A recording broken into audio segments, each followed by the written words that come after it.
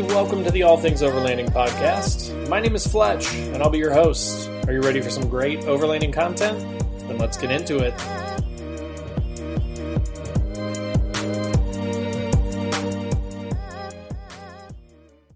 Hi, everybody. It's Fletch from All Things Overlanding here. On tonight's show / episode, I guess, if you will, it's going to be a little bit different. I am live on overlandradio.com, and then I'm also broadcasting on YouTube Live, so never done that before, so we'll see how it goes. I'm just hoping for the best. But definitely, if you are new to the show, all right, good, you can hear me, that's good. If you're new to the show, welcome, and if you can't hear me on YouTube or, on the radio, just let me know, hop in the chat. On the radio, if you're on overlandradio.com, if you hover on the bar at the top, there's a tab that says Interact, and then the bottom option is Chat. So if you click on that, then you can hop in the chat there. Obviously, if you're on YouTube, howdy. Good to see you. I realize now that the camera's right in my face. So it's weird, but we're going to get used to it. It's going to get better. This is the first one, so feel free to laugh at me. I'm not self-conscious at all right now. So again, let's just dive into the normal sort of show here. For those of you listening, I am wearing pants. I do want to start off by saying that. And I'm going to prove it here on YouTube. Here, see? Pants. Pants are on. I know it's kind of late, for me anyways. Here in Indiana, it's about 9 o'clock. But I am still wearing pants, which is an impressive feat for me. So you're welcome. That's what video will do for you, I guess. On the radio, normally no pants. So we're going to switch things up a little bit tonight. So anyways, welcome to the show. Let's dive into it. So on tonight's episode, as you've probably seen, I'm going to be talking a little bit about my do-it-yourself rooftop tent build that I've been doing for about, I would say, a month and a half or two so far. And I'm going to dive into kind of how I came across the idea, what I learned as I started to do research, kind of the construction and the materials that I used for it, and then finally kind of go through my thoughts for it. So it's mostly finished now, and I'll give you a little bit more from a specific standpoint on that.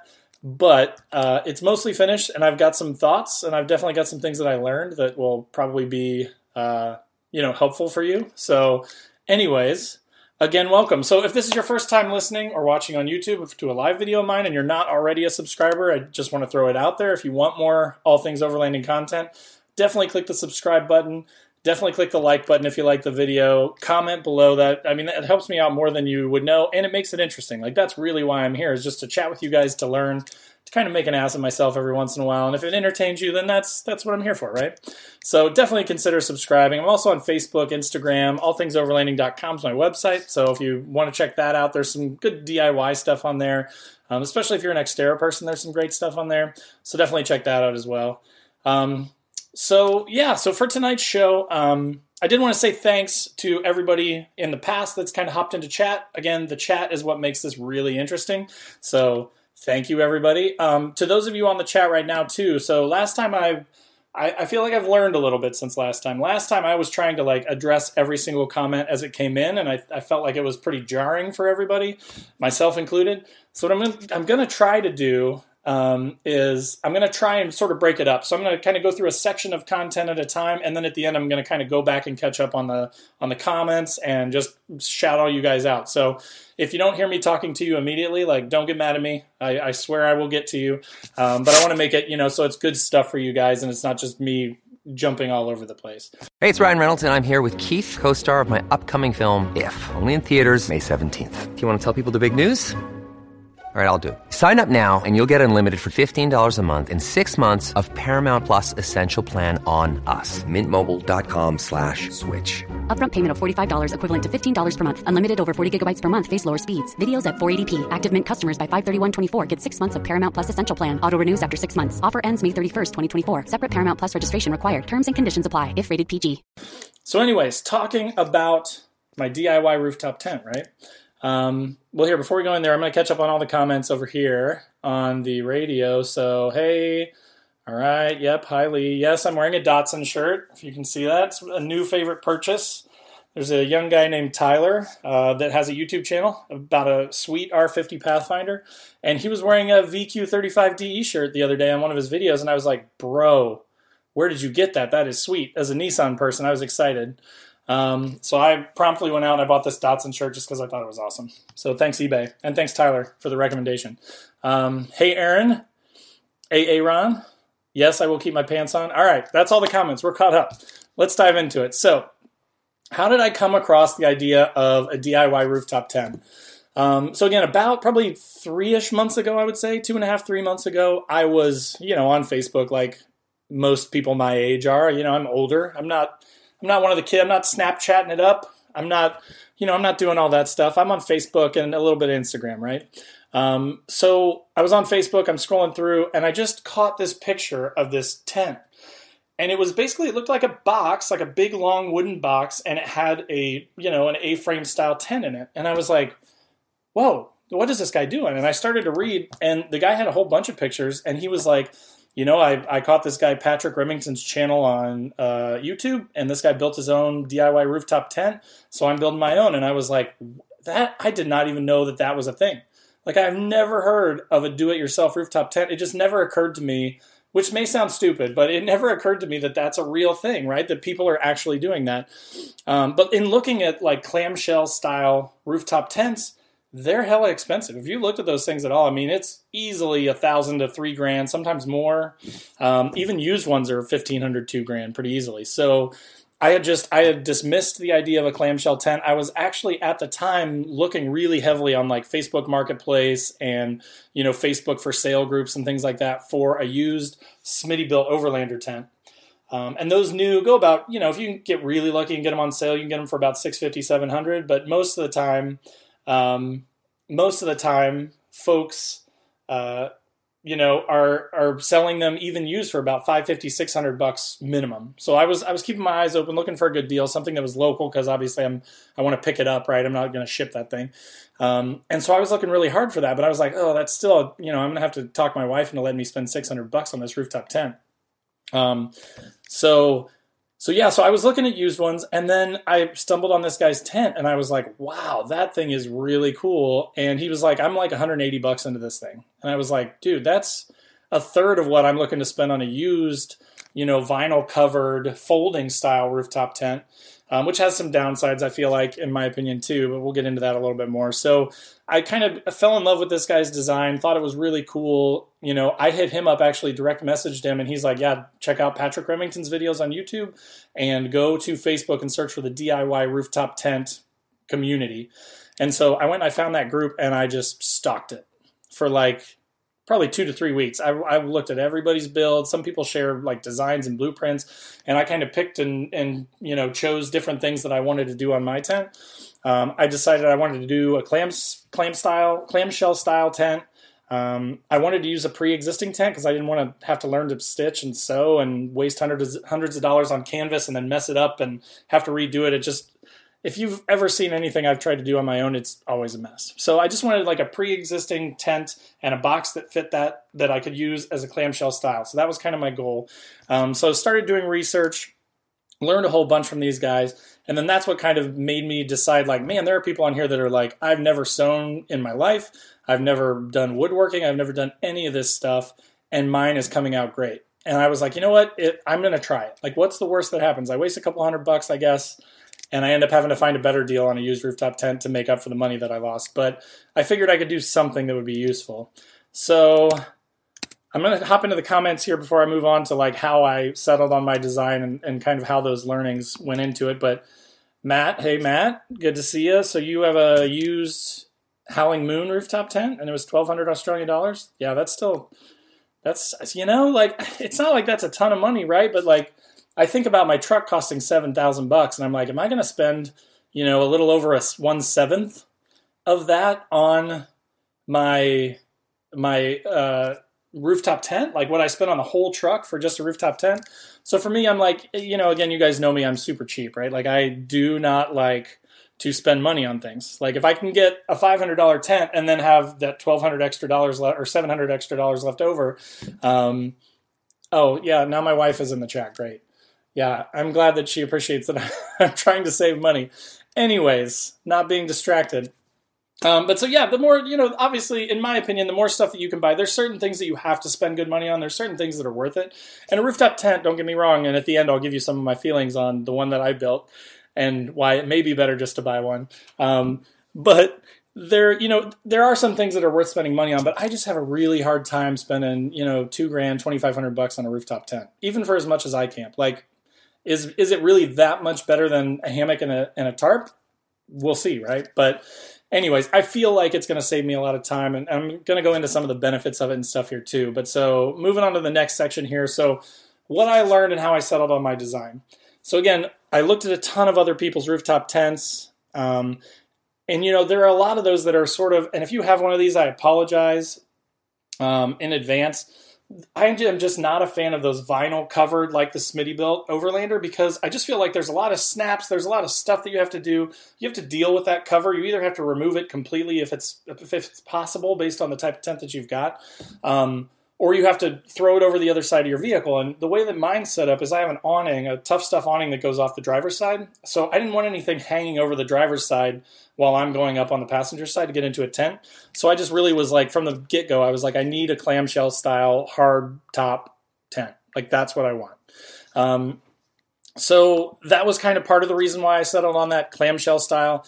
Again, it was also, that first one that I saw, it was very similar to that. So I kind of based it off of that design. So I was kind of like, I want something that is going to be very resilient, something that could be used. I was talking to my wife about this earlier, but let's say that in 6 months I hate this thing, right? I hate this rooftop tent. I've still got, a 7.5 foot long box by 36 inches across, and it's about 7 inches tall. I could put gear up there. Like, I could just use it as a storage box that's pretty easy to access, and that wouldn't be the end of the world. So I still have something that I can do with it, even if I hate it. And I don't think I will, but we'll see. But so my goal was kind of to build this clamshell style tent for about half of what that used Smittybilt was. And my total cost on it, I'll say, with some of the mess ups that I had, because I did buy some things that I ended up not using, I'm probably about $300-ish into it. And again, I'll go through all the materials and everything for that. And then when this video posts on YouTube, and when I put the description up on the radio station too, I'll put links in there to all the stuff that I bought, just in case it helps you guys, or if you're thinking of doing something similar. So let me catch up on the comments here quick. So, all right, yes, you know what? I used to do TikTok. So people are saying, what about TikTok? I did TikTok just as kind of a joke for a while. I know All Over Overland, he does it, and he's killing it. He's got some videos with over like 100,000 views, so good for him. Ditch King in the house, yes, got it. Set up a standard rooftop tent. Yeah. Okay, so yeah, Matthew says he likes the front fold style tents, though. Setups on a standard rooftop tent is 5 minutes to unfold, but 15 to pack up. Yeah, so I have a few friends, like I have a buddy that has a Smittybilt tent, and he's like, I really like it, but a lot of the times I'll get to camp and it's just easier to throw up a pop-up tent and just go sleep in that because it takes so long to set it up. Yep, and good point. If it has an annex too, then that's a whole nother thing, right? Now mine is definitely not that fancy. I could see an annex if you're going to be stationary for a while, like that would make sense to me. But yeah, all that stuff, like the whole point, the whole reason that I built this thing was literally to have the stuff on my truck all the time, be ready to go, and two, to have a bunch of stuff move out of the truck and up onto the roof, and then third, to make it really super easy to set up. So that kind of brings us into the materials that I used to make it. So what did I use to make mine? So basically mine is a big wooden box. I have noticed the money. I'm trying to stay on task, guys. All right? Thank you for the donations, everyone. I really appreciate it. Even though that's just you, Dave. I appreciate it. But no, I'm trying to stay on task, so you guys are distracting me. This is the first one, guys. Don't hold me accountable for this one. I told you it was going to be a train wreck. But so mine is basically just a big wooden box. And the way that I did it was I literally took the measurements from the tent, from Amazon. Hadn't even bought the tent when I started building this thing. Took the measurements from Amazon, and that's mistake number one, by the way. Took those measurements, said it was 7.5 feet long, 36 inches across, 32 inches tall. And I was like, okay, well, that's perfect. If it's 36 across, by the time I open up, the top on it, that should, if I attach the roof line, the ridge line of the tent to it, that should get it just about level, right? And And that's what I want, right? Like I just want this box to open and I want the tent to open with it. And then boom, I undo 2 clasps, I push up on it a little bit and I'm in the tent. That's all I have to do. So to do that, I built a wooden box. And when I say I mean my friend Eric did it. I was there. I handed him tools and like helped him move wood around and stuff. He did all the hard work and he did a great job. But so it's about 6 inches deep. It's just over because, of course, you've got the lip and then you've got the outer box. So it's a little over 7.5 feet long from, front to back. We use basically the bottom is 3/4 inch higher quality plywood. It's like that pine stuff instead of, you don't want like plywood because that stuff just eats water. So 3/4 on the bottom, 1/2 inch on the top, and then we did some bracing on the top. So that was pretty cool. That's the top and the bottom. And then everything else is about 1/2 inch all the way around. So about 1/2 inch lip and then about 1/2 inch exterior piece outside of that.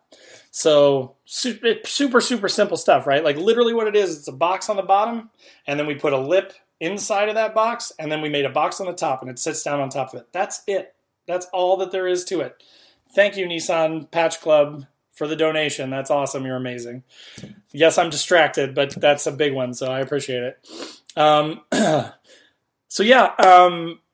So that was kind of the plan, right? I'm going to build this box. I'm going to take this pre-existing tent, and then what I was thinking was I didn't want to sew, but I was willing to do a little bit of fabrication. So my thought was I was going to cut out the bottom of the tent, leave a little bit of extra fabric, and then I bought these canvas snaps like they use on boats for like covers for boats that basically you sort of rivet it through the material and then you put a button on the outside, like a jeans button almost, and then you just go around and you would snap it. So my thought was I would put all the fabric in the tent, drive to the destination, and then night one, it might take a little more setup, but I would pop all those canvas snaps on all the way around, and then I could close the box on it and leave it snapped on for night 2 and 3 and 4, however long the trip is, and then at the end of the trip, unsnap everything, put it all back in the box, seal it really good, drive home, right? No wear and tear, nothing like that. So I just feel like that was a good idea until I actually got into it. And then I realized, one, that the tent was not as big as it said it was online, and we'll get into that in a little bit. And 2, that I don't know that those canvas snaps, I started to get really nervous that it was just going to shred that fabric, and then my whole tent was going to be ruined and flapping in the breeze. That was kind of the idea. So aside from that, the wood obviously is a little bit of it, but it was maybe $120 worth of wood. It's not too bad. And then those canvas snaps I bought, but honestly, I wouldn't recommend those because I'm not using them. Also had 2 adjustable lockable latches for the outside. So they've got a spot for a lock, and they're adjustable so you can get them dialed in just right so that it cinches the box up right where you want it. I got 2 36-inch gas struts. Now, I'm on my 3rd set of gas struts in the last week since I put this thing together. And here, I'll get to why here in a minute. But so I started with 36-inch 80-pound gas struts, way too strong. Moved to 36-inch 60-pound gas struts because I didn't want to remove all my brackets. I had finally figured out the geometry for where to mount it. Those are still a little strong. Those are what are on it right now. But I just ordered some 27-inch 45-pound gas struts. So again, I'll get into that here in a little bit when I talk about the mistakes that I've made. But you're going to need gas struts of some kind. Again, I'll put a list down below to what I'm probably going to end up with, and I'll give you my thoughts on each of those things. I have a memory foam mattress that I had from before. It's actually a full mattress that I cut in half. So a full is 54 inches across. When you cut it in half, you get 27 inches. So I ended up with a 27-inch, 4-inch thick, 27-inch wide, 4-inch thick mattress pad. So it's good for me. Like just for me going solo all the time, that's perfect, right? Super comfortable. I get 4 inches, so I don't sink down through it. It's actually really, I sleep like a baby when I sleep on that. And I used to use it on a cot. Now it fits up in the box. So that's one more thing that went up to the top instead of in the truck. I got a plastic hinge for the back, and I will go through that. I will tell you a little bit more about that because it's really cool, but it also has some downsides. And it's really cheap though too. It's not terribly expensive. So I'll touch on that a little bit more. About $20 for the one I got, and I got 10 feet worth of the thing. So give you an idea. Bunch of 1/2-inch screws, and then I'm attaching the rooftop tent to my roof rack via U-bolts. So they're 3/8-inch thick U-bolts, 4 inches wide and about 5 inches tall. Again, I'll put links to all this stuff down below in the description, but just so you know. Also, I'm going to go ahead and say it up front, that's a very difficult way to mount a tent, and I will go into that in detail here when I get to the observations part here in a minute. And then on the outside, I painted it with Herculiner. I read a bunch of different people that had done Herculiner on their tents on the rooftop tent forums and Facebook page, and they were like, yes, this stuff it basically just rubberizes the outside of it. It filled in all of the screw holes. It filled in everything. It texturized it. I think the fact that it's black too, I'm in a pretty temperate climate, will help keep heat in the winter. Might be a little warm in the summer, but I don't think it's going to be too bad. And yes, NPC patch designs. I have 3 cross members, which the exteriors come with 2. Huge thanks to Nissan Patch Club, who is also the head donor right now on the YouTube thing, for sending me free of charge one of his cross members. So I have 3 cross members that hold this thing on, 3 U-bolts on the front and 3 on the back, and then 2 in the middle. So this thing is, I mean, now that it's on there, it took me like half a day and my hands are all scarred up and scratched up from reaching under the roof rack with a wrench and just jamming my hands into everything under there to get it all attached. But it's a part of the truck forever. Like when the truck goes to the junkyard, it's just going to have that box on top of it because I'm never taking it off. So it was Herculine on the outside. On the inside, just to be super safe with condensation and, if there were ever any leaks or anything like that, I did spar urethane to protect it on the inside. And then, of course, to get up to it, I mean, you could just be a man, I guess, and climb up on your wheel and tire and jump up into the top. I got a telescoping ladder like you would see on most of these rooftop tents. About $50-$60. It wasn't too bad. And the one that I got actually is a 10.5 foot. So you don't need a 10.5 foot, but I'm going to use it around the house. Like, it's a nice ladder. So that was sort of the laundry list of the stuff that I needed for the build. So let's take a quick break here and jump into the comments. All right, AA Ron, I see ya. All right, so Smitty build will be hard to fix versus a DIY as well. Yep, that's a good point. Yep. So as far as fixing, pre-bought stuff, you're talking about buying replacement parts and things like, for example, my Tough Stuff awning, which I love. I broke one of the poles on it, and it wasn't even about the cost. It was about $50 to get a new horizontal pole for it. That was what broke, but it took 5 months for them to get that back in stock. I reached out to them in October, and I just got it in March. So like if I'd had a bunch of trips planned in between there, it would have been a disaster, right? So that's another thing. So that's a great point. Labor versus cost. A fabric rooftop tent has a lot of labor to strip for repairs versus a home built unit. Yeah, that's a good point. Kind of like I mentioned too, like worst case, I've got a really nice sealed box that I could just use as storage, right? Like I don't have to use this as a tent if I don't want to. It could just be a big, massive rooftop storage box. Honestly, the whole thing I think weighs about 100 pounds. So it's not light, but it's not super heavy. It's not like it's so heavy that that it's unwieldy. Like I can feel the weight on there a little bit, but I'm used to a sort of top heavy truck because I don't have any sway bars. So it's really not that bad. Aaron, the live feed you keep hearing about is, so I'm on the radio and I'm also on YouTube live right now. So I'm doing it all at once. I'm hitting everybody. Cool. All right. So yeah. Yes. Okay, good. Everyone has their answers. I think I've talked to everybody now. Good. All right. Sorry guys. This is the first one. Bear with me. Hear that? Believe it or not, summer is just around the corner. Luckily, Armor All, America's most trusted auto appearance brand, has what your car needs to get that perfect summer shine. Plus, now through May 31st, we'll give you $5 for every $20 you spend on Armor All products. That means car wash pods, protectant, tire shine, you name it. Find out how to get your $5 rebate at armorall.com. Armor All, less work, more clean. Terms apply. So construction, right? So how did I take those components then and put this thing together? As I mentioned, started with the dimensions of the tent, built a box that matched that. The next step was I tried to do things because I was in a rush. I was supposed to go to Daniel Boone Backcountry Byway about 3 weeks ago. So my goal, honestly, was to have this thing done almost a month ago to be ready to go on that. So I was literally like laying things out and like doing things in iterations so that I could be doing multiple things at the same time. So I started with, I caulked, C-A-U-L-K-E-D, for those of you listening on the radio, caulked. I caulked the inside of the box just to waterproof it. I let that dry for a night, and then the next day I came out and I spar urethane the whole inside of the box. So again, I just wanted to put a nice waterproof layer on the inside for condensation's sake, for if there ever got any water in it. I don't want the box to warp or rot. So hit it with spar urethane, did 3 coats of that. So that ate up about 3-4 days because I gave it about a day in between each coat to just let it be good and dry. Next after that, then I went ahead and I drilled the holes for the U-bolts. So that was tricky because obviously the box is in my garage, the truck is in the driveway. So I went out and I measured it probably 5-6 times, and I was confident. I knew where these holes needed to go, and I went ahead and I drilled them all because then I wanted to Herculine over the holes, right? Like I wanted to waterproof this as much as possible, get the spar urethane down in there before I did the bolts and everything. That was my thinking anyways, right? So that was next. Drilled holes for the bolts. Again, I'll tell you why that was a bad idea here in a second. As soon as that was sort of done, as soon as those holes were done that same night, I went ahead and I closed up the box, or flipped it over, I guess, because I had it in 2 separate pieces so I could do both at the same time, and I started to Herculine.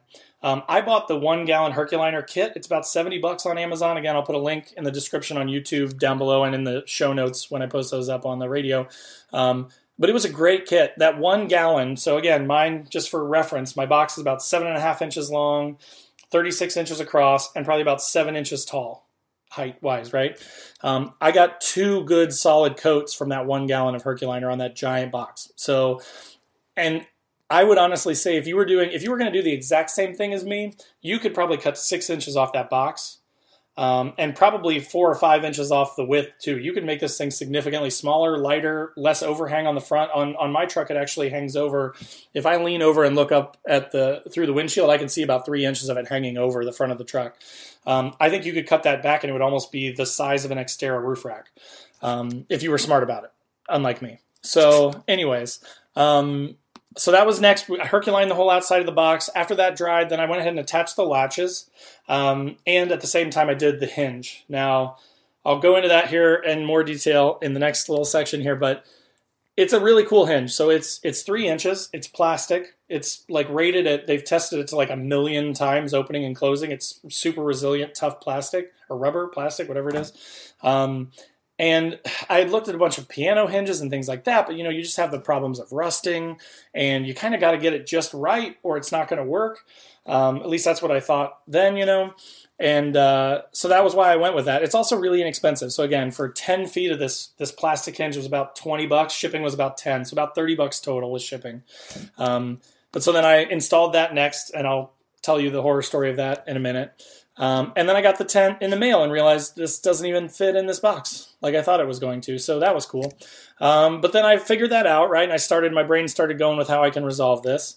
So I'll touch on that a little bit in issues and observations here, but just know that's coming. So I've touched on, the way that the tent was going to be cut up. And then, yeah. So basically, by now, so here's sort of the difference, right? So the original idea was the tent would go outside of the box, which is important because then that allows condensation to flow outside the box and down, and the same with rainwater, right? Like that's the whole point, is it waterproofs your box. I'll go into what I'm going to do instead of that, because now what's happening is the tent is literally sitting in the box. So the lip goes all the way around the tent. I've actually got a few inches on each side of the tent. Like I said, the box is a little too big for it. But so it's sitting inside the box. So if it rains right now, I'm going to wake up in a swimming pool. So I have a solution for that, and I'm going to go through it. But just be aware that could be a problem. You really ought to get your tent first before you start trying to build the box that it's going to go in. Trust me. And then the one last thing that I do sort of that I had a plan for in the construction, but I haven't quite figured out yet, is how am I going to hold up? So this tent has an awning on it. So it's an A-frame tent, and it has a side entrance.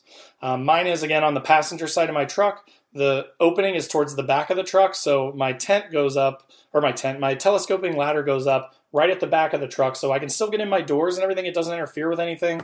Again, it opens on my passenger side, and then on my driver's side is where my awning can go off, and then with the Xteras, they open in the back. So I pretty much almost got like a, all the way around sort of access to the truck, if you will. But now I have to figure out a way, right, to fix the problem of my tent sitting in a potential waterproof swimming pool. So I'm going to kind of get to that here in a second with issues, but again, let me catch up with comments here because I don't want to leave any of you guys out. I know how butthurt you guys can get, so I'm just kidding. Don't leave. I'm kidding. Yes, repairs, that. Okay, yep. Okay, got it. Caught up there. Let me check you guys over here. I'm doing this on my phone, so it's really interesting. It's kind of a pain. Okay, we're good. I think we're caught up. If not, keep pinging me and I'll see you live and then I'll catch you. So the next sort of thing that I was going to talk about was all these issues that I've kind of hinted to, right? And they are multitudinous. There are a lot of issues that I came across in doing this build, and definitely something to learn from. So like, again, not professing to be any sort of do-it-yourself rooftop tent expert. And I know I saw Aaron ask if I was going to make a 2.0 version that is better, lighter, or fancier. Probably. I mean, again, I'm going to roll with this thing for a while, unless it's just miserable or if it gets destroyed because I did such a bad job that it floods, which is possible. But yeah, definitely. I mean, from this whole experience, there are these things that I'm going to go through right now, the issues that I think I've already kind of solved. Hey, Overland Pioneers, welcome. So I've definitely had some issues. I've definitely learned some stuff. I am actually, my kids have forced me. It was raining all day today and tonight, but tomorrow it's supposed to be nice. We are going to pull my truck into the backyard and we're going to quarantine camp in the backyard. They're going to set up a separate tent. So tomorrow will be the first live test of the tent. So I may do some recording on that. I may put together a video of that. It might be hysterical. I might wake up soaking wet the next morning, and that's the first and last time I've ever used it. But we'll see. I'm confident. I think it'll be okay. Probably. So now diving into issues that I had, right? So speaking of the hinge was a huge issue for me. The hinge was a massive problem. So one, if my wife is still on the live chat, sorry, honey, but you were no help during the hinge installation. She wasn't. So I'm out in the garage and I've set the two boxes together. Top is on the bottom. I line it all up. I mean, it's really, my friend is a really talented woodworker, so it was really tightly cinched, right? Like it was really well lined up. And I've got this 10-foot roll of plastic hinge, and it comes rolled up. So it's kind of like fighting with a slinky, right? Like every time you start to unwrap it, and you don't really want to, I could have, I guess, cut it into several sections and mounted it that way. Did not think about that. Shawnee Hill's workshop, he built his own camper with cloth pop top. It has a great building tips. Okay, good tips. I'll put a link to that down in the description when I post this video live. Thanks, Jeremiah. But so,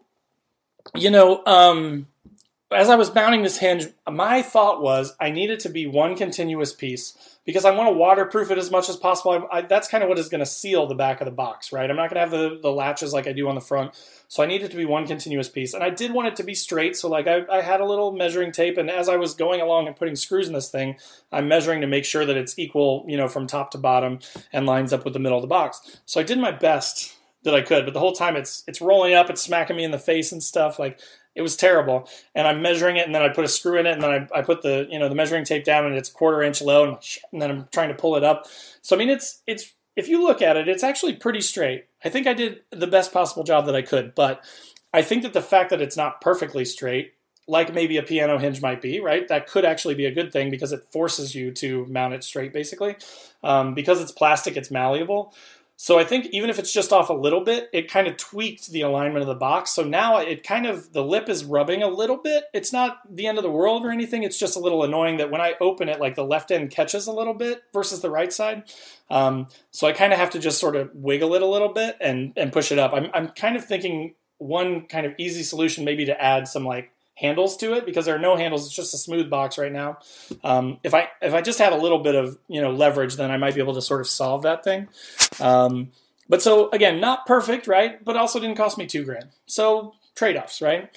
So I would say, if I were to do this again, I still think that the plastic hinge is a great idea, but I would definitely have someone help you. I would also, the Herculiner makes it tough to stick things to it. So I tried to do some masking tape to sort of hold the hinge in place since I was doing it by myself. But it's 10 feet long. It's flopping all over. It's wrapping back up. Like I was trying to mask it and I'd get halfway across and they'd come rolling back up at me. And I was just like, screw it. I'm done. I'm just screwing this thing in. I'm going. I'm measuring. Okay, screw. Measure, screw, measure, screw. And I went like every 10 inches and I put screws in it. And then I went back and I just reinforced with more screws. About every 2 or 3 inches, I put a screw in. So again, I did my best, but I think that that's potentially part of the issue with the straightness of the box opening and closing. So that's definitely an issue. The U-bolts that I mentioned. So I won't even say that U-bolts are that cheap. Like I have 8 of them that are holding this thing on. And it was probably about 40, 45 bucks for those 8 U-bolts. I mean, they're big enough. They're 4 inches wide, 5 inches tall, and they're 3/8 inch. So I wanted something pretty, hefty. They've also got that metal piece that goes on the bottom. That's what I've got holding onto the bottom of the crossmember. So the U-bolt, I actually drilled 2 holes down through the box, and then you drop the U-bolt down through it. It straddles the crossmember. You put your steel piece up under it. You put your washers and nuts on, and you tighten it down, right? So I've got 8 of those again. And that thing is, you can take that box and just shake the whole truck. It is attached forever from now on until I roll it over and it breaks off. It's on the top of the truck. However, despite measuring it 700 times and being very confident with it, and even having adjustable cross members, right? Like on the Xterra, if you're not familiar with the Xterras, the way the cross members work is they have kind of like U-shaped cups on each end, and they have a screw, a T30 screw that goes down through it that you can loosen, and it will basically drop the bottom of the cup to loosen that grip on it. And then you can slide it back and forth on the roof rack. So, I mean, again, I measured the holes on the box. I went to the top, I measured, and I locked them all in with the T30. And this thing weighs about 100 pounds. So then, like, a neighbor and I, we had to stay on opposite ends because we're in coronavirus world. So it's 7.5 feet long. So he had to stay at the other end. I had to stay at this end. And we had to put this thing up on the roof. I got it up there. I got it lined up where I thought. I started dropping U-bolts down. He left. And then I'm looking at it. I'm like, this thing doesn't line up. Like, I got like 5 of the 8 to line up, and then the other 3 just were like not even close, like ½ inch off. And I'm like, oh my God, like, what am I going to do? Like this, and again, I just mentioned to move the cross members, you have to take the whole thing off, or at least lift up a whole side tall enough to get a screwdriver size thing into to loosen up that cross member. So that was hell. That took me about a half a day to get the thing just mounted on the top of the truck. And what I ended up actually doing, which is, I shouldn't probably admit this on video, or on the radio, but I ended up drilling new holes. Like, I was like, you know what? I have 6 of the 8 on. I'm not going to take this thing off, undo those 6 that have destroyed my hands and just cut me top and bottom, and start over. I'm not going to do it. So what I did was I just, used guessing. And I took the U-bolt and I moved it over like ½ an inch and back ½ an inch, and then I drilled new holes and then I put it through there. So I'm going to learn how to patch wood here, and that's my next goal, is to fill some of the extra holes that are in the box. Again, probably shouldn't mention that, but it happened. It's true. So something I learned, something you can learn from me is, really make sure that you measure. Or if you've watched some of Patrick Remington's videos, he uses like a unistrut system. And that stuff's kind of pricey, but not terribly bad. And to have that adjustment where you could kind of move, the attachment points around on that unistrut, that's definitely a genius idea. Like, I would not recommend the fixed U-bolt method at all. Unless you're doing like 2, but then the thing's going to fly off on the highway. So that kind of defeats the purpose. So definitely some sort of like a unistrut style holder or something like that would be a much better way. There are also, we all know, we've seen the pre-existing quick release kits that you can buy, but those things are what, 100, 150, 200 bucks, depends on who you buy it from, but those things cost as much as I spent on the whole tent. So that wasn't even an option for me. I wasn't even thinking about it. But it would be sweet to just have something that you could just, unclip and pop the thing off. But again, this thing weighs 100 pounds. It's not coming off my truck. It's on there for good. So yeah, the U-bolts was definitely a challenge, and definitely something that I would say learn from me on before you do that. So I've got a couple more sort of issues that I'm going to go through, but let's pause there just to kind of catch up on everybody, because I've seen a few more things come through. Yes, my wife is going to slap me. Yeah, I should never say that she's no help. I know this. She's probably... my lamp is on fire. It's actually... I will show you if you're watching on YouTube. It's supposed to be like that. It's a LED light bulb. Look at that. Yeah, that is one of the most frequent comments that I get is, hey, what's wrong with your light in the background? It's flashing, it's flickering. It's intentional. It's supposed to be woodsy and rustic, but it's LED. So yeah. Okay, you love the lamp. Perfect. I will post up links below. Yeah, 8 is a little bit of overkill. I agree with you, Carl, but I'm telling you, I'm looking at this wooden box and I'm like, if that thing flies off my roof and kills a family of 8 in an Astro van, I'm going to feel like such a jerk, right? So I was like, it just makes me really nervous. And I was like, there's no such thing as too many, right? Like you can have too few and you can find out the hard way that it wasn't enough. But I was just like, let's do 3 up front, 3 in the back, 2 in the middle. That makes me feel good. And I mean, it's not going anywhere, that's for sure. But you're right. Probably 4 would be sufficient if you just spread them out to the corners, did 2 in the back and 2 in the front. And then you have half as many to deal with, half as many to line up. That's not a bad idea for sure. So running the tent on a stock rack setup. Yeah, so here's why I'm okay with that. So one, they say that the rack on the Xterra, I believe, and correct me if I'm wrong here, Xterra people, but it's rated at 150 pounds static. Thanks, Antonio. I appreciate it. So it says it's 150 pounds static. The tent itself, or the box itself, weighs probably a little less than 100 pounds.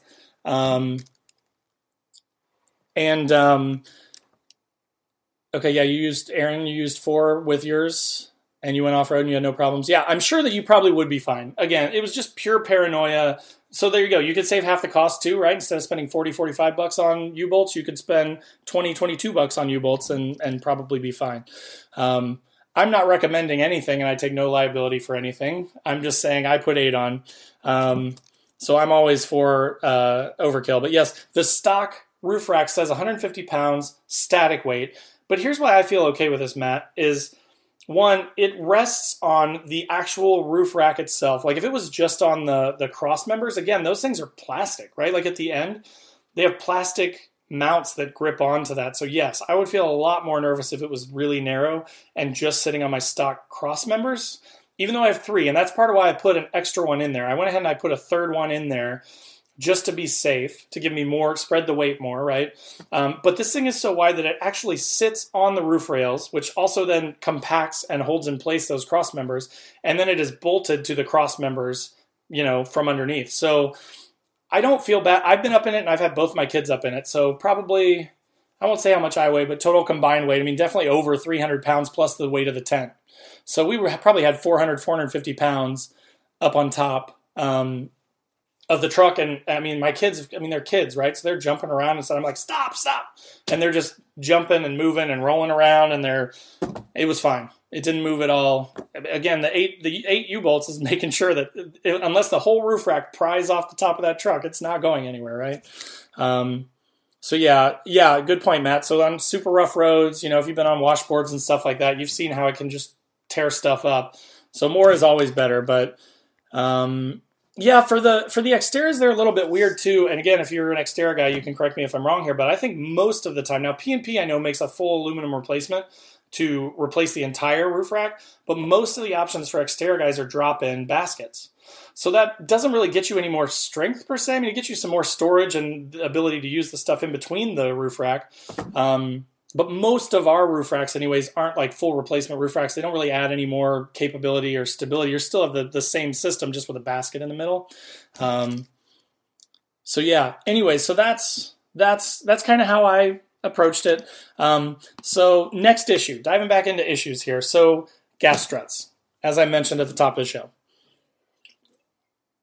And I just drank some beer because I had to for a second just to get my mind right about how these gas struts have been. So one, I've watched probably 40 videos on YouTube and all of them suck.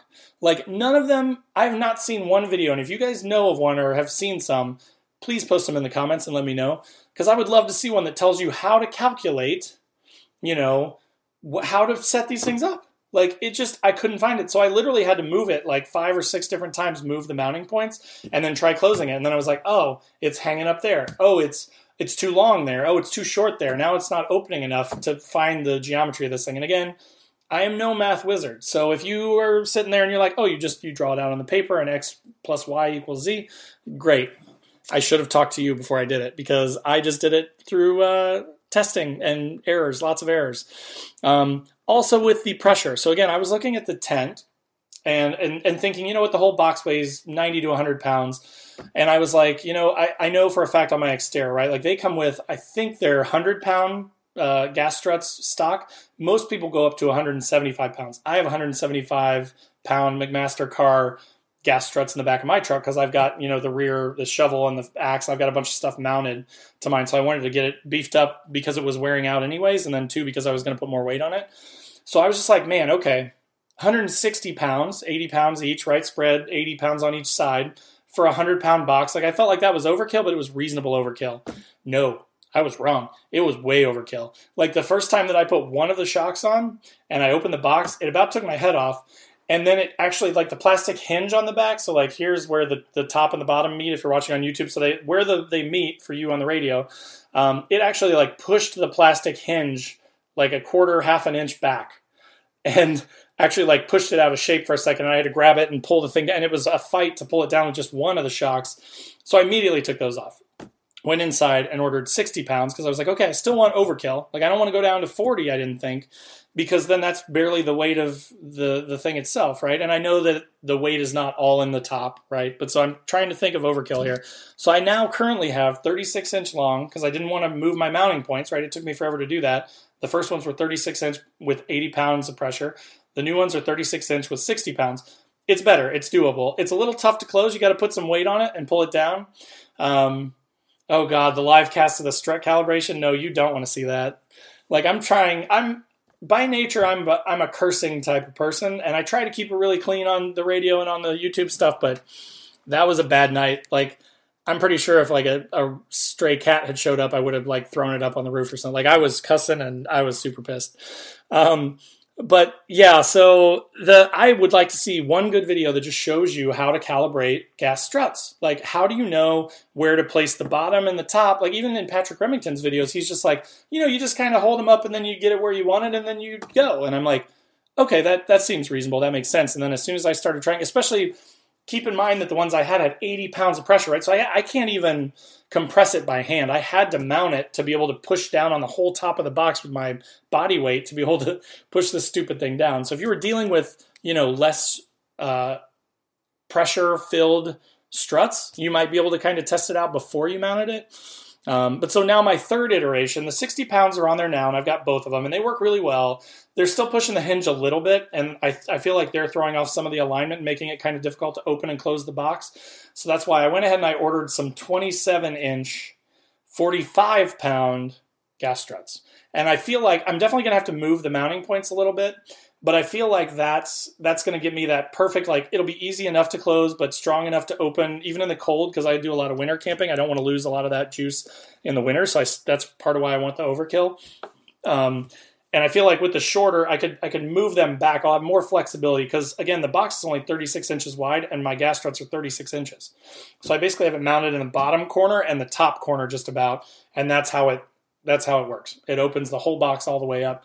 But that's also putting stress on the ridgeline of the tent. So inside of the box, the way that I've got it mounted, because, again, I wanted it to be repeatable and I wanted to, like, if it got moldy, if it got ruined somehow, the tent got burn holes in it, I wanted to be able to just pop the tent out, go buy another one. These tents are like $38 on Amazon, so that's part of why I bought it. I just wanted a cheap one. If I use it for a year and it goes bad or gets mildewy or something, pop it out, spend $38, and I got a brand new tent. So I put in some like U brackets in there, and then I'm using carabiners. So the top of this tent is intended to be held up by like trekking poles or sticks. It's a backpacker tent, so it's got grommets at the top of the ridgeline. So basically I'm using little carabiners and attaching it through the U-bolts, and then it stretches between those two. And then what I did that I think is a really clever idea, but it's not currently working because those struts are so strong that they're pushing the tent up too far. I bought some rare earth magnets with holes in the middle of them where you can screw them in. So I screwed those into the headliner, and then I've got ones that don't have holes in them for inside the tent. And basically what I do is I climb up, I get in the tent, I go clip, clip, clip with magnets across the ridgeline, and then that holds the ridgeline up so it's not sagging. It reduces the sag in the middle of it. The problem is, though, again, with those struts that I've got in it right now, they're pushing the tent up too high, and it's physically pulling apart the tent and the magnet. So it's stretching that out and breaking that connection.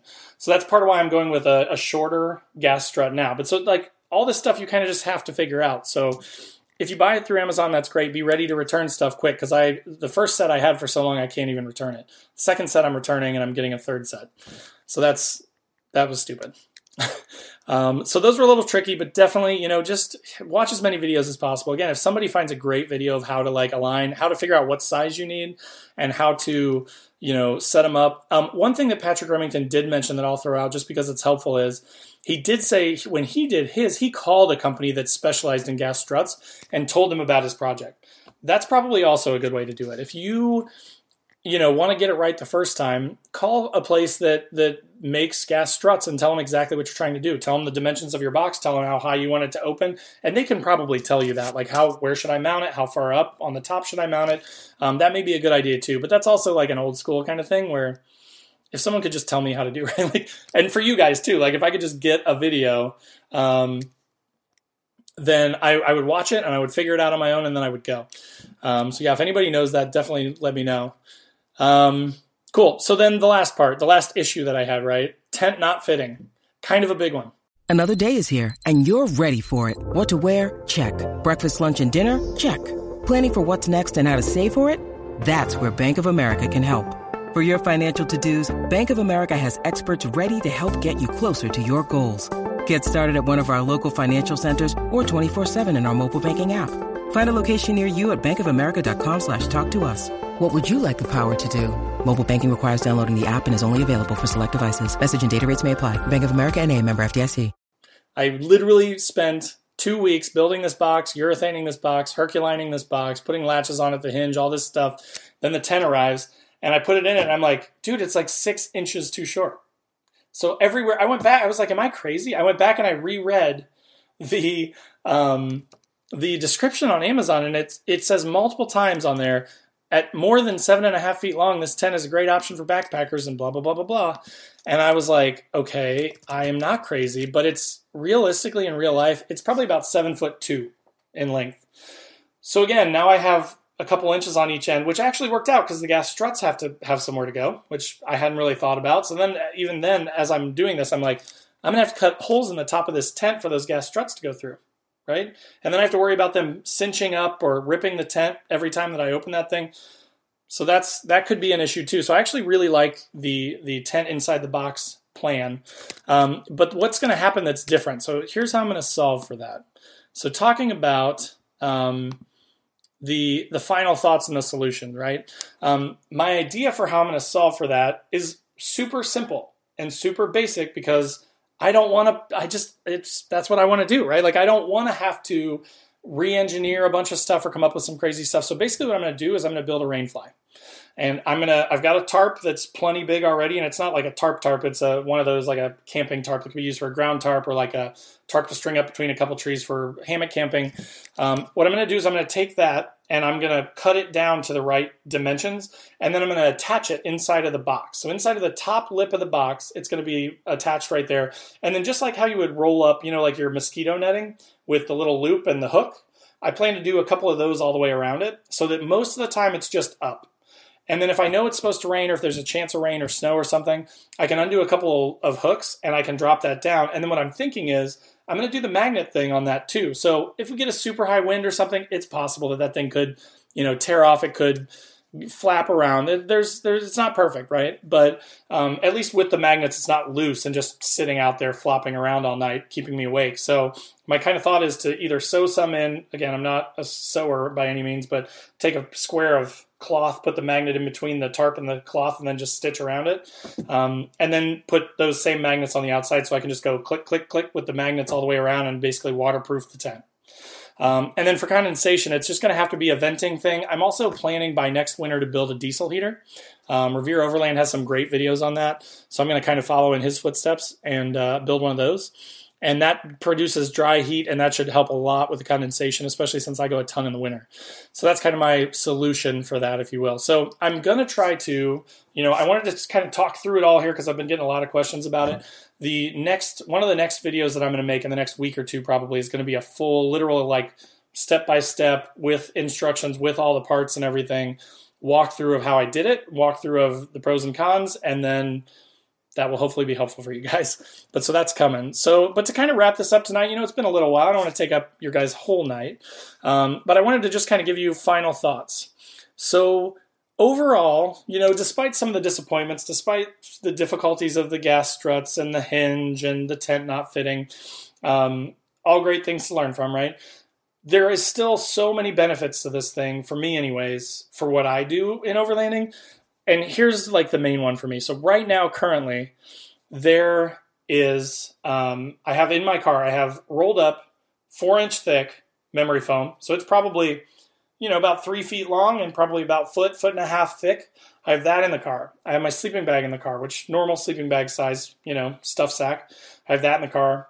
I have a pillow. It's one of those small camping memory foam pillows. That'll go up there too. I'm taking a tent with me. It's one of those Coleman Instant Up pop-up tents, which is it's a pretty good sized tent. I mean, it's probably about a 3.5 foot diameter circle, but it's super simple to set up. You throw it out and it just pops up. Front Runner has a tent like that, I know too, but it's basically the same thing as that, but way cheaper.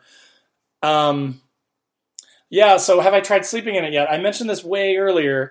Tomorrow night, it's supposed to be nice here in Indiana, and my kids are dying to go camping, and we can't really go anywhere. So I'm going to pull the truck in the backyard and look like a freak, and all my neighbors are going to hate me, which I enjoy. It's fine.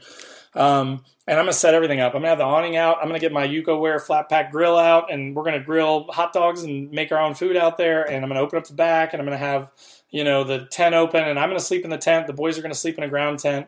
So tomorrow night will be the first night sleeping in it. So I will be sure to post on the social channels how that went. I'm sure you'll see some updates.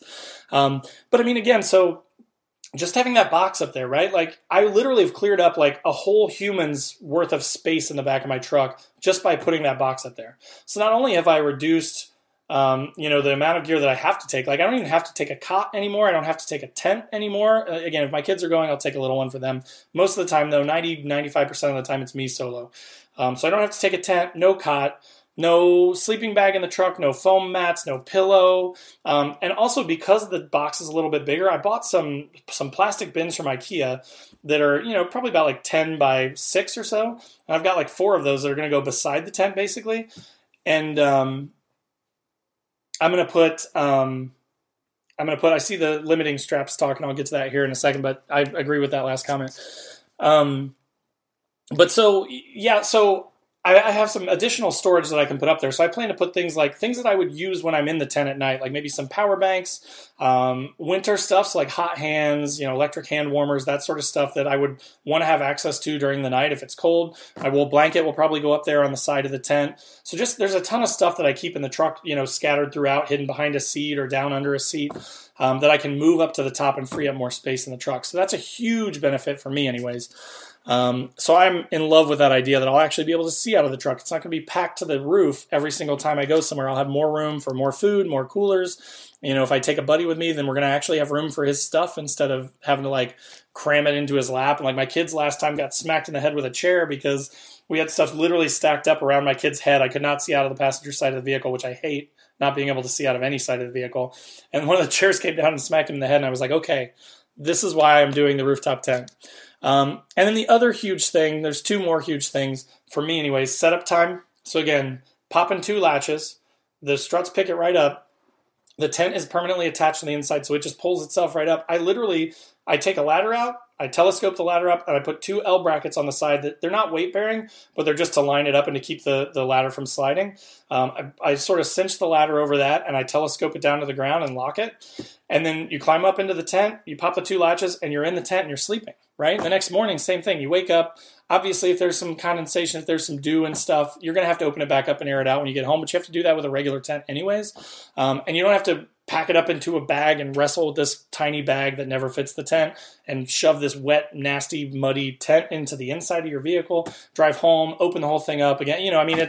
It's just so much simpler to pop 2 latches, open it up, climb up, lay down, wake up, climb out, pull it down, collapse the 2 latches, walk away, put the telescoping ladder in the truck, and I'm done.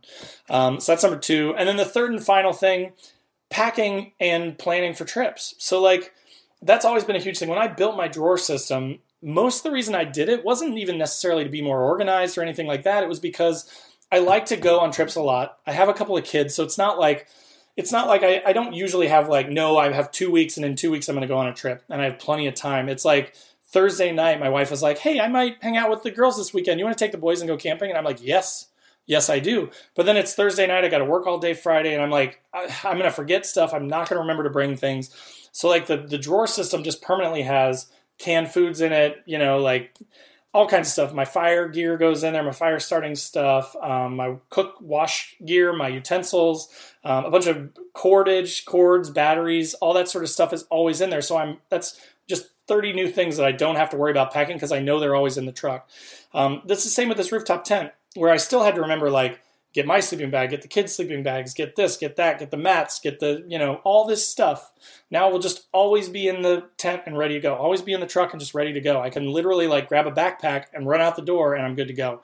So again, for me, that's a huge advantage to this thing. So even if it isn't perfect, it's still going to save me time. It's going to save me planning. I am going to throw out there one potential negative: leveling the rooftop tent. I know I've heard that from a ton of guys and girls that have rooftop tents, and they're like, if you ever get to a site that you just can't level this thing, like, it's going to be a horrible night's sleep and there's nothing you can do about it. But like, I've slept in my truck before, like, and I'm 6'2". I've slept in the back of that Xterra diagonally with a knee up, and like, it's not the greatest, but it's not going to kill me, right? I've slept in my driver's seat for like 4 hours at a rest stop. Like, it'll be fine. If I'm a little uneven, yes, it'll be a little awkward to wake up against the back, or hopefully I don't roll out of it and fall off the side of my truck. That would be bad. But a little bit of discomfort and a little bit of difficulty setting it up is kind of the least of my concerns. So I guess we'll see. I'm saying that now, right? And I haven't had to do it yet. So tomorrow I'm going to level it in my backyard, and we'll see how that goes. So yeah, so that kind of wraps it up. So those are my thoughts, my final thoughts on it. Overall, super excited about it. Again, I'm going to be taking it out tomorrow night to the wilds of my backyard. So I will be posting up on Facebook, Instagram, probably make a YouTube video about it. So you guys will see that at some point, the hilarity of that. Yeah, good point that there's always rocks around to level a tent. That's true. You may be out. Well, there aren't always rocks around where I'm at in Indiana, but I could use something. I guess there kind of are always some sort of rocks, like, or even the fire pit rocks. I could pull a few rocks off a fire pit or something to make it work. There also, I know that guys will get like leveling, like little stands, like adjustable, stackable. There are leveling stands that you can buy, I'm pretty sure too. So like, if it becomes a huge problem, I might look into those. But most of the places I've camped, you have a million different ways that you could park your vehicle, and I could definitely find a flat spot or relatively flat spot to camp in. So again, that's kind of the bulk of it. Oh yeah, could use the jack to level it. Yeah, that's a good idea too. I could pop the high lift off. And actually, since I put the rooftop tent up on top, I don't really have room anymore for the high lift. It was mounted on my roof rack. So now temporarily I moved it to my bumper, my Wham steel hidden bumper. It had a couple holes on it. So I took some pieces of steel that I was using on the roof and I mounted it to that. So it's on the front, which I kind of hate. I feel like I'm definitely going to go to a parking lot and like smash the crap out of the front of somebody's car with that thing. But for now, it's down there. It's much easier to get to. So definitely could. Yeah, a 2x6 would be a great idea too. Make your own leveling blocks. That's a great idea. That'd be a good video too. I think they're out there. I'll have to look them up. But so yeah, so I hope that was helpful for you guys. We're at about an hour now. So again, I don't want to take up all your time. But hey, everybody that has been here in this chat, it's been awesome.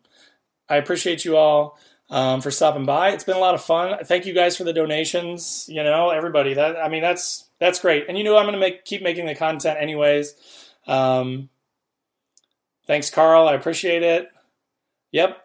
Good night, EB Bike Trip. Go be a dad. That's cool. I appreciate you stopping by. So thank you guys, everybody on the radio, everybody on the YouTube chat. Appreciate you. If you don't already, click subscribe. See you Off-Road Podcast. Click subscribe. Click the like button. Thanks for stopping by. And I'll let you know when I'm going to do one of these again. So I hope you guys had fun. And I had a great time too. So thanks for stopping by, and we'll talk to you next time. Take care.